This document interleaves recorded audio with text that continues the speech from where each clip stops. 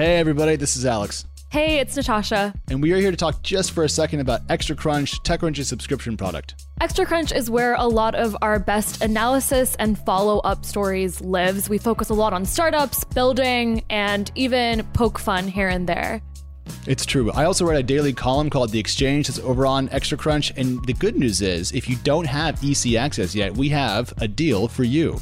Yes, you can use, I think, the best code there is. So don't tell anyone who doesn't listen to Equity because they're not invited. The code is Equity all caps for 50% off your Extra Crunch subscription. So head over to techcrunch.com/subscribe, use that code, make us look good internally. We say thanks across the internet. And now let's do a show.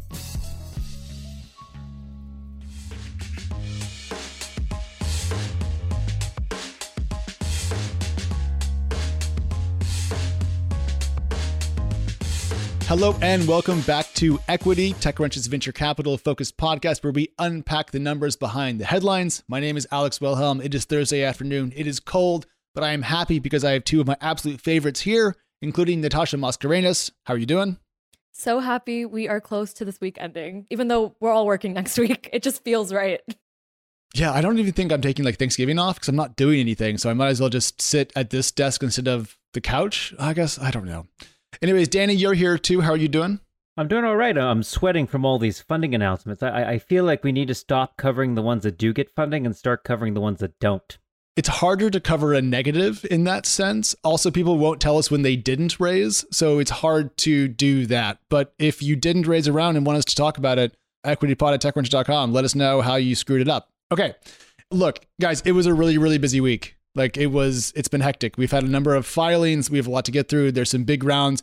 I want to start with the late stage stuff. If that's okay. Dig into that. And then we'll kind of work our way backwards into some seed rounds and then also a new fund. And then at the very end, there is a Natasha special of some really interesting stuff to think about for the future over this weekend. So kicking off, Affirm filed, which ended June 30.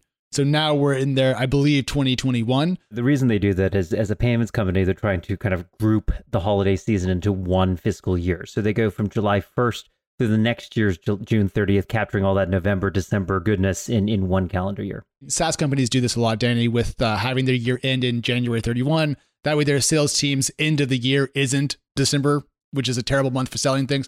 So not super abnormal. Microsoft also has the same calendar that they do, but it's annoying.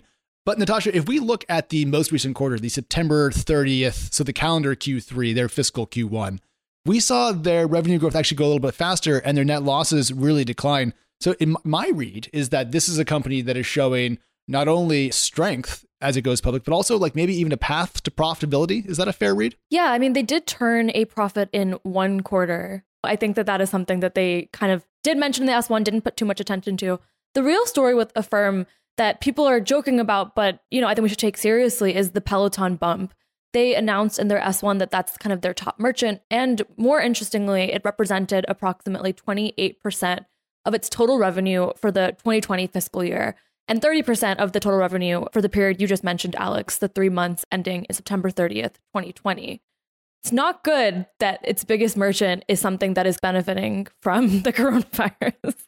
Well, I think, I'm sweating from all these funding announcements, but look, if I was Affirmed, I would be sweating bullets that the sweat machine that is its payments revenue giant, I mean, almost a third of the revenue. I mean, can you imagine how much money it is? I mean, first of all, I think part of the answer is, because I've seen Affirm on some e-commerce sites, is just the ticket price, right? Pelotons are expensive. So if you're going to take out a loan on something, I was trying to buy bed sheets for $60 and they were like, you can pay $2 a month with Affirm. And I was like, I don't know why I would do that. That doesn't make any sense. But when you're spending thousands of dollars on a bike, makes sense. So it does drive, that ticket price drives payments. But what a huge risk for the company. And if you think about the leverage that Peloton has to lower rates, to pay less fees, what a kind of tough position for a firm to be in. We've seen historical examples of this. If you go back to Twilio, we all recall what happened when Uber moved away from Twilio, blowing a hole in its growth, costing it a couple of quarters of lost value. It was pretty embarrassing for the business overall.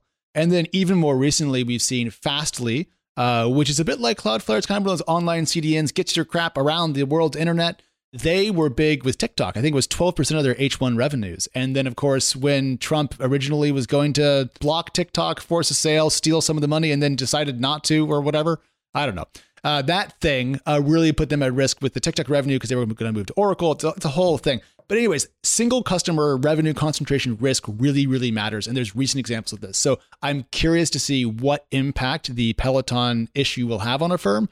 But also, as we've seen from the recent COVID numbers, and this is sad to say, it's not like we're almost out of the pandemic. So I don't know how long that'll last. Please. I was just going to transition us along. Speaking of COVID impacted companies, we still have more to do when talking about Airbnb. Danny, you wrote a piece on the winners and losers, which is, I think, my favorite parts of an S1, other than risk factors. So tell us what you learned. Yeah, I mean, we covered, well, not me, but two of you who jumped the gun and took over the equity shot on Tuesday when Airbnb's S1 dropped. Some of us were writing up hard-hitting journalism.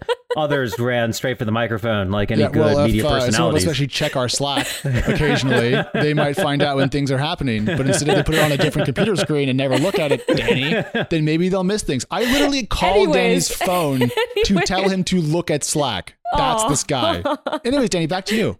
I wonder, you might be on my blocked phone numbers list, but nonetheless, on Airbnb, obviously a huge IPO. We've been waiting a long time for this. There were a couple of big stories. I mean, first of all, what was nuts to me is there weren't actually that many winners. I mean, this is a major company. It's hard to value because we don't really know how the market's going to value this. Airbnb has hit a peak of like 35 to 40 billion on the private markets. It's declined by half this year. Its revenue has sort of recovered. I actually have no idea what the company's valued, and that makes it harder to sort of say what people's stakes are worth. But nonetheless, I think the top line story is first, the founders of the company, Brian Chesky, Nathan Jogebbia, own a whopping 42% of the company at IPO together. We talk a lot about, founder ownership. We've seen them as low as 1 or 2%. Sometimes when there's fewer founders, you can see a little bit more ownership. It's just so rare to see 3 founders all owning somewhere between 14 and 16% of the company at IPO. Those stakes together, depending on where on that valuation range they are somewhere between $2.5 and $5 billion. That just makes me feel very, very poor. But Danny, when we turn to the venture capital side of this, Sequoia seems to be the biggest winner, looking at about a 15.8% stake. That'll get diluted a little bit in the actual IPO itself, but that's kind of the pre-IPO number. And then going down the list, it really drops off fast. Back to your point about there not being that many winners.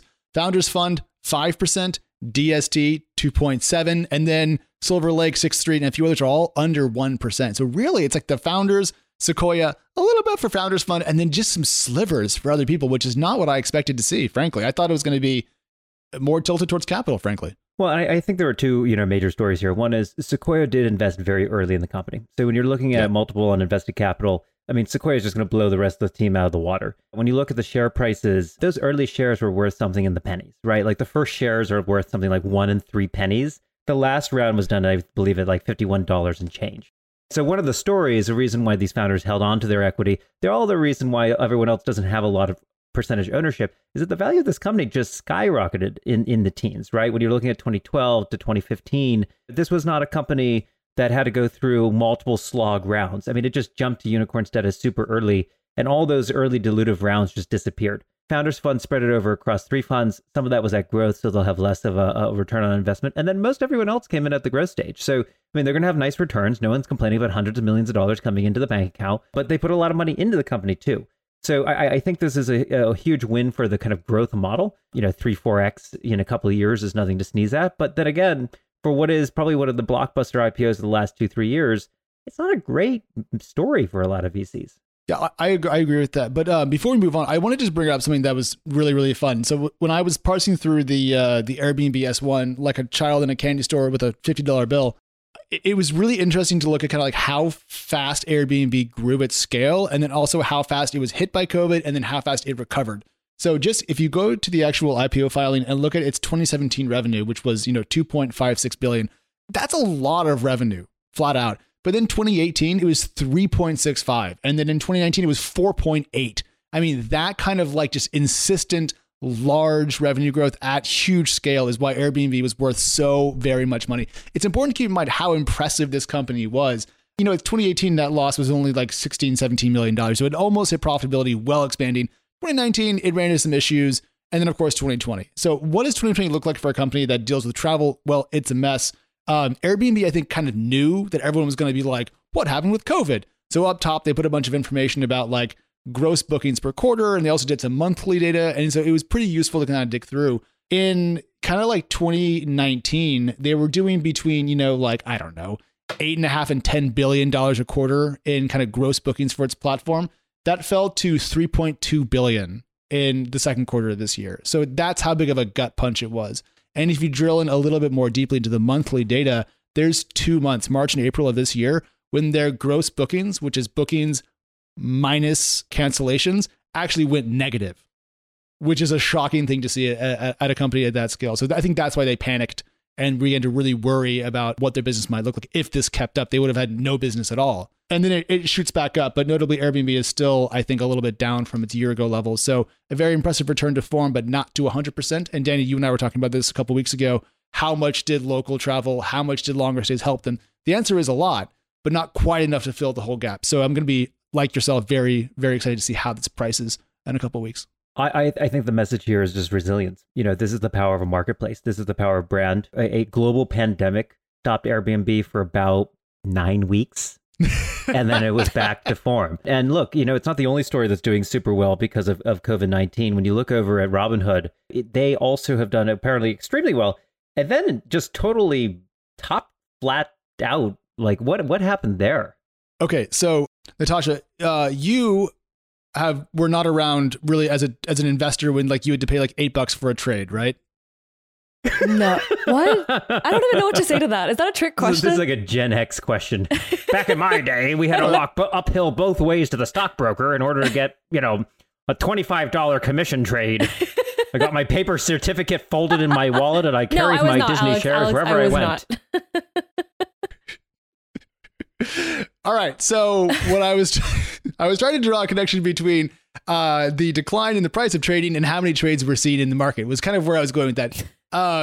The point is Robinhood has really benefited from an enormous explosion in the amount of trades that are being executed because, as we all know, they sell their order flow or they route orders through certain brokers and that lets them generate some revenue. So even if they don't charge Natasha $8 for a trade, they make a couple of pennies to up to maybe even 50 cents a trade. And that's how they generate a huge bulk of their revenues. Now, we care because we can actually track their payment for order flow information because it has to be disclosed. So you can do this for E-Trade, you can do it for Robinhood. I put a bunch of these into a post that I wrote in case you want to go through and look at the numbers yourself. But what they've done is give us a lens into how fast Robinhood has really grown. And in Q1, the payment for order flow revenue from Robinhood was just over $90 million in one quarter. But that's a serious amount of money. And then Q2, that exploded to around $180 million. And I say around because I've pulled all the numbers, I've spreadsheeted them, I've gotten two different numbers, and then I fact check with the guys over at The Block, and they got a slightly different number in between mine. So it's about 180. I don't know why I can't add, but it's right around there. I swear to God, I'm going to cry if I have to do that math again. And then Q3, which is the news. In Q3, it was just about 183 million. So after this explosion of growth from Q1 to Q2, more than doubling, essentially, it kind of flatlined. Now, we don't know about their subscription revenue, their revenue from interest, and a lot of other kind of factors that go into the revenue mix. But certainly it appears that the hypergrowth on a sequential quarterly basis has slowed, even though I'm sure on a year-over-year basis, Robinhood is still very impressive. And Bloomberg broke that they might go public early next year. So we're thinking about it. Let's stop with the late stage. Let's pivot around and talk about, it's late stage again, actually. Anyways, we're going to move to EdTech. And that's what you get if you don't scroll in the notes doc fast enough when you're trying to make a segue. There's been a couple of big EdTech rounds, a lot of valuation growth. Natasha, what's going on in EdTech and how is it still this hot and active? Jokes aside, I do think EdTech is now finally excited to be in the late stage category. And we're going to be seeing really a lot of, hopefully, IPOs in the next 2 or 3 years. Most recently, one of the contenders is Udemy, which recently got a 50 million round led by Tencent.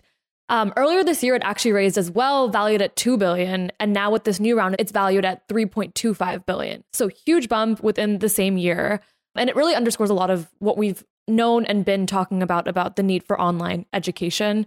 They have 35 million students in more than 130,000 online courses. Natasha, my problem is that I can't keep them straight. Udacity, Udemy, Duolingo, to me, they're actually all the same company with different names. So just for the sake of my sanity, can you give me a riff on what each one of them does? Yeah. So as someone who covers EdTech, I also consistently mix up Udacity and Udemy. So I consider them in two different groups. There's Udemy, Udacity, and Coursera, which are kind of massive open online course providers. The thing to watch with Udemy, which they kind of hinted at this portion, is how much they're going to give up on trying to be an open online course provider and really sell to enterprises, which is the route that Udacity has taken to actually achieve growth. Enterprises will pay more. They'll pay on behalf of their employees versus convincing the world to take online courses. And so I think that's where MOOCs are at this point. While we see the direct-to-consumer language learning apps, Duolingo is obviously the leader in this category, but there are a few other competitors also benefiting from the aspirational learning. When I last talked to Louis, which is Duolingo CEO, he was saying that, success for us is not necessarily making everyone fluent in French, but it is making them as smart as they were if they took it in high school. I think one of the lessons, talking about Udemy, going the enterprise route is, one of the biggest exits of all time in edtech was lynda.com, which sold to LinkedIn a couple of years ago for $1.5 billion. And that was the first sign that there was real money in edtech, really sent a signal that you could build a unicorn in the space. It doesn't surprise me that Udemy is going the same direction. One of the challenges has been consumers don't pay for education, at least in the West, which says something. As an example, we got the statistic from Duolingo, but they're going to do 180 million in bookings from just 3% of its current users, right? So they have an extremely fine group of people who pay them a lot. Those users are basically the Peloton of a firm. The good news is if you can find these quote unquote whales, as they're called in the gaming industry, there are people who will pay thousands of dollars for their education. My guess is they're also going to make a lot of money in their lifetime. And I mean, Danny, you're on point. I think the big question for all these edtech companies going forward is how do we diversify our revenue? Duolingo has been experimenting a lot with an English test in Asia, Udemy with the enterprise product, Udacity pivoting to its enterprise product full time. They need to not have all their ducks in one basket, which is true for all companies. But I think in education, especially with the COVID bump, they have to really, start making some bets, and hopefully the new capital will help them do so. The enterprise shift isn't a huge surprise because lynda.com, now LinkedIn Learning, is targeted at the enterprise. And I think if I recall our Okta dashboard, I think we have access to LinkedIn Learning. We have lynda.com, No way. we have Safari Books Online. I don't do anything. If you want to learn how to use Photoshop one video at a time, you can do so. But I want to talk about one more realm because I think I hate to be honest, but Udemy, all these guys, I mean, it's literally video delivery as a service, right? And what gets me excited is the ability to use VR and other more exciting technologies to deliver edtech products. So I want to talk about Transfer, which is spelled without the E. So that's TRANSFR. And we won't make a joke about it. Yeah. not in the headline because we want you to listen to the show. We've been yelled at by fellow editors about removing all vowels from our headlines. But Natasha, you covered the company this week, and there were some fireworks there. Yeah, so Transfer raised a $12 million Series A by Firework Ventures, which is a woman-led VC firm founded by former partners at Owl and Social Capital. Transfer's main product is virtual reality to upskill trade-based workers. They are applying VR in edtech, and this doesn't happen enough. And I really believe I manifested hearing about this because I was waiting for more VR to enter my inbox. The only other example we have is Labster using VR to help recreate science class. But VR really works in edtech when you are trying to, at scale, train a bunch of people to do things that require expensive tools, a lot of space. Why not put it on a screen and help companies save some money while doing so? And that's exactly what Transfer is hoping to do. I think it's really great. I still remain a long-term VR bull. And so for me, seeing this company raising $12 million, which is a pretty good size Series A, it's not crazy, it's also not small, but it's a good amount of money. They're going to be able to take this pretty far. And it's going to build demand for VR hardware. It's going to build demand for VR developers. It's just another positive thing in the direction I think I see the market going. And so I'm excited about it. And also, I looked through the images of their interface. It looks pretty cool. As good as being underneath a truck if you're learning how to change a thing? No. But is it going to get you prepped to go do that and be skilled up faster? Hell yes. And that's great. And we're seeing a lot of alternatives to higher ed or vocational schools get funding now. And we'll talk about it a little bit more in our special EdTech equity episode on Thanksgiving next week. I think there's a lot to come in replacing the 4-year degree, the high school experience even. So more to come. Yeah, especially if we don't end up canceling a lot of student debt. But let's turn to a round that I've been excited about ever since Danny told me it was coming. There's a company that is dealing with, Danny, we might call it passing away. What a year for that. So tell us all about Trust and Will. Obviously, it's a little bit macabre, but estate planning is a growth industry in 2020. More and more people are thinking through their end-of-life directives, everything from trusts and wills to advanced medical directives and related. And so a startup, Trust and Will, who I covered, I want to say a year or two ago, who had raised a couple $1 million in a seed Series A kind of setup, raised $15 million this year, a Series B led by Jackson Square Ventures and a bunch of other folks, bring its total funding to $23 million. They basically do digital wills. And believe it or not, this is not a thing. It is actually a state-by-state thing. It started in Nevada. Nevada was the first state to allow digital wills just about, I want to say, 2 years ago. And Trust and Will actually executed the first digital will in Nevada. They have since expanded to a couple other states, including Florida, which you might, surprise, surprise, is really important in the estate planning industry when it comes to this market. And so, Trust and Will has had a lot of tailwinds on its side in 2020 as people think more and more about all the logistics there. And with COVID, sort of enforcing social distance, the idea of going to an office with your lawyers to fill out paperwork is also really tough. So for those states that allow digital wills, Trust and Will is sort of your destination of choice. I think it's macabre to talk about this, but also financial literacy in the country is so low that I think anything we can do to make people make better choices about short end of life stuff, but also just anything involving money and owned property is good. So I want to make jokes because it is the middle of a pandemic and we're talking about death, but also fundamentally, I get the business. I think it's a good idea and I hope people use it. And one thing I learned dealing with this myself is in some cases, you actually have to update this stuff regularly. It expires if you don't actually do stuff. For instance, if you sign an advanced medical directive, if it's more than 5 years out of date, you go back to the defaults of your hospital of choice. So you actually have to refile on a regular basis to prove that you still intend to do the exact same thing you did the first time around. So Trust and Will take charge of your trust will, make sure it stays up to date, handle any estate planning changes in the law. All estate planning is handled at the local level. So every state has different laws. They change all the time. They'll keep track of those and keep it up to date. Another company to watch in this area is Willful, started by Erin Burry, based in Canada. And so I talked to her a little bit during the beginning of the pandemic, ended up not writing about it because it felt too dark, but they have been doing some great work giving out free plans to healthcare workers. And I think it just underlines that it's, very much becoming a more comfortable conversation. As much as we hate it, it's becoming something that people are willing to talk about. And there's actually a third competitor in the space who I argue has the best name on the planet, which is freewill.com. That's you pretty got to good. admit, that's pretty damn good. That is pretty good. Damn. Okay, fine. But look, if all this death is challenging your sensibility, let's talk about Zen. So Zen Business raised a $55 million Series B. And what they do is they handle all the paperwork. Again, it's all local laws. I mean, it's amazing how much money there is in processing local regulation laws. If you want to start a small business anywhere in the country, you need to form an LLC or a C Corp or an S Corp or a public benefit corp, blah, blah, blah. You got to get licenses, occupational licensing by state. In some states like Louisiana, famously, florists have to get licensed and other states have all their peculiar rules. So Zen Business sort of figures out all of your regulatory requirements. And then on top of that, they're adding in growth functionality. So they'll help you build a website. They'll help you grow that website. And they also have banking services. They actually did a roll-up of a company with a fund that we're about to talk about called Joust. Founder of Joust is now SVP of product at Zen Business. What was interesting for me, though, is that this company has expanded extremely rapidly. I covered them in 2018 when they raised $4.5 million. Covered them in 2019 when they had raised $15 million. This year, they raised $55 million.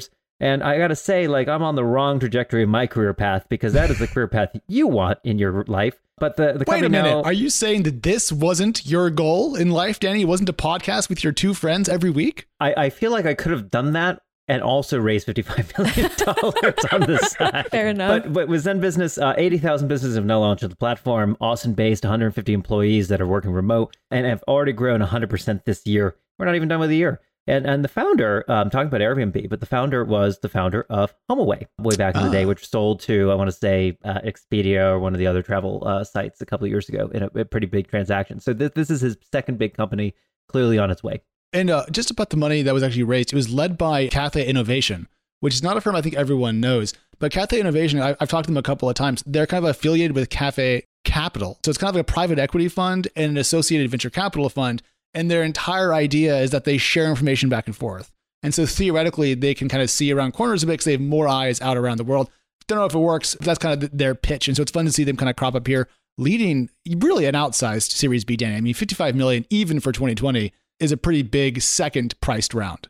Well, as crazy as it sounds, I mean, you would think that new business formation would go down. But what Zen Business's CEO, Ross Burdoff, told me by phone, he said that actually, as more and more businesses have had to go online, they actually had to figure out a lot more things that they didn't have in place before.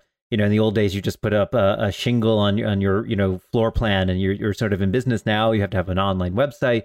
more licensing. Got to get tax IDs, potentially multiple states if you have multiple workers now working remotely. It just became a lot more complicated. And so they've had a huge uptick, even though what might appear to be a tough economy, you would think the business formation would go down. In some ways, I expected this only because of all the small and medium-sized businesses now needing to digitize operations. I think that's been flooding my inbox recently.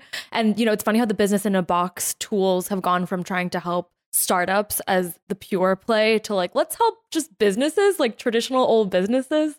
I think we're seeing more and more SMB focused plays work. I mean, for the longest time in the venture capital world, it was the kind of ed tech is bad and don't go after SMBs because they're low ACV, they have high churn, they're hard to find, they're hard to close. They're like an enterprise level deal difficulty with none of the value. But instead, we're seeing, this company do quite well. Podium is still doing well over in Utah, focused on SMBs and kind of even single shop proprietorships.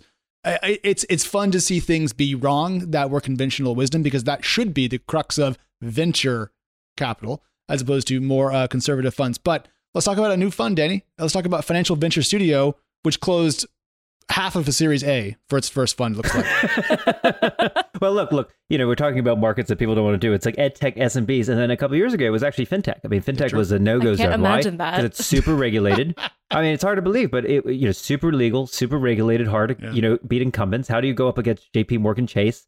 And then, over the last couple of years, people sort of discovered there's a huge market here. Gee, there's trillions of dollars processed through the financial system. There must be some way to make money. So, one of the major leaders in that space over the last couple of years was an organization called the Financial Solutions Lab. And they've backed a lot of the major companies in the space, companies like Digit. The founders and the organizers and partners there, Ryan Falvey and Tyler Griffin, actually spun out in 2018 to build their own fund. The Financial Solutions Lab was sponsored by a nonprofit funded by JP Morgan Chase. They've now raised their first debut kind of pre-seed fund of $13 million for something they're calling the Financial Venture Studio. They've already made, over the last 2 years as they're sort of rolling the fund together, 18 early investments across sort of 3 cohort companies like Everlands, Anvil, Roger, and Honeybee. And they've also backed a couple of late-stage rounds, small checks into some of the companies they backed at the Financial Solutions Lab. They write very small checks, the 100K checks is the first check, according to Ryan. They really kind of roll up their sleeves and try to connect you into these ecosystems. And so, in their line, they do these small pre-seed rounds and you get up to speed, and then they go straight to Series A. And so their goal is to get you a couple of those early design customers and the financial banks and institutions, lock in different consumers, and you're on your merry way. And so they're trying to skip that kind of seed, post-seed, pre-Series A, all that stuff, by just getting you the traction you need to sort of say, look, there's something really large here, and now we need lawyers, bankers, accountants, engineers, data scientists, and we need $25 million at that A. I made a joke about the size of their fund, $13 million. I want to point out that I was just kidding. And the reason why I want to not be a jerk about this is we've actually seen early stage funding in the fintech world go down. And I've been writing about kind of like the Q3 venture capital world a lot lately, because I was really curious about what shook out of the pandemic's early cycles. And one thing that we saw was actually, fintech funding in North America and Europe was up in Q3, according to PitchBook, to $8.9 billion, which is up $1.3 billion just from Q2 of this year. But only 414 deals happened in the third quarter, which was the lowest since Q3 2017. So we've seen the dollars go up and the rounds go down. It has been the story of venture capital kind of broadly for the last couple of years. The rich get richer.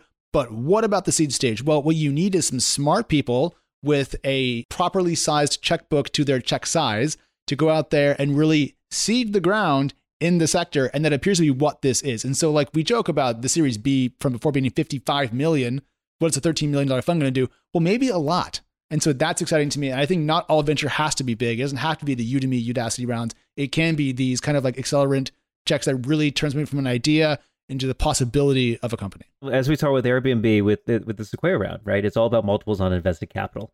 And I think if you invest super early in fintech, you can get very good valuations. And then once you've solved a lot of the challenging problems, it's amazing how quickly these prices jump up. We saw this with Affirm. I mean, it skyrockets in value. And so if you're not in one of those first early rounds, you might be going from a 10 post or 20 post or 50 post up to a 3 billion post in 2 rounds. Suddenly, you have to put 200 million in your own 2% or 3% of the company. So I just think you have to get in super early. That's their strategy. We have one last thing to talk about, which is virtual HQs. Natasha, you wrote a huge deep dive on that this week. Yeah, I hung out in a couple virtual HQs over the past few weeks for hours with 3 companies that everyone should know about: Branch, Gather, and Huddle. They are all just basically creating video games for a broader audience to work and socialize. You can bump into each other. As you kind of toggle towards someone, they get louder. As you go away, they get quieter. Maybe you guys as gamers know this, but to me, spatial technology was really fun to play with for the first time. And their bet is that similar to how Hopin has been a multi-billion-dollar valued business, they think that the coronavirus has changed the game on how serious people will take online existences, and they think it can become mainstream. So highly recommend everyone to read my piece because it's a quirky bunch of Gen Z creators creating something I think pretty cool.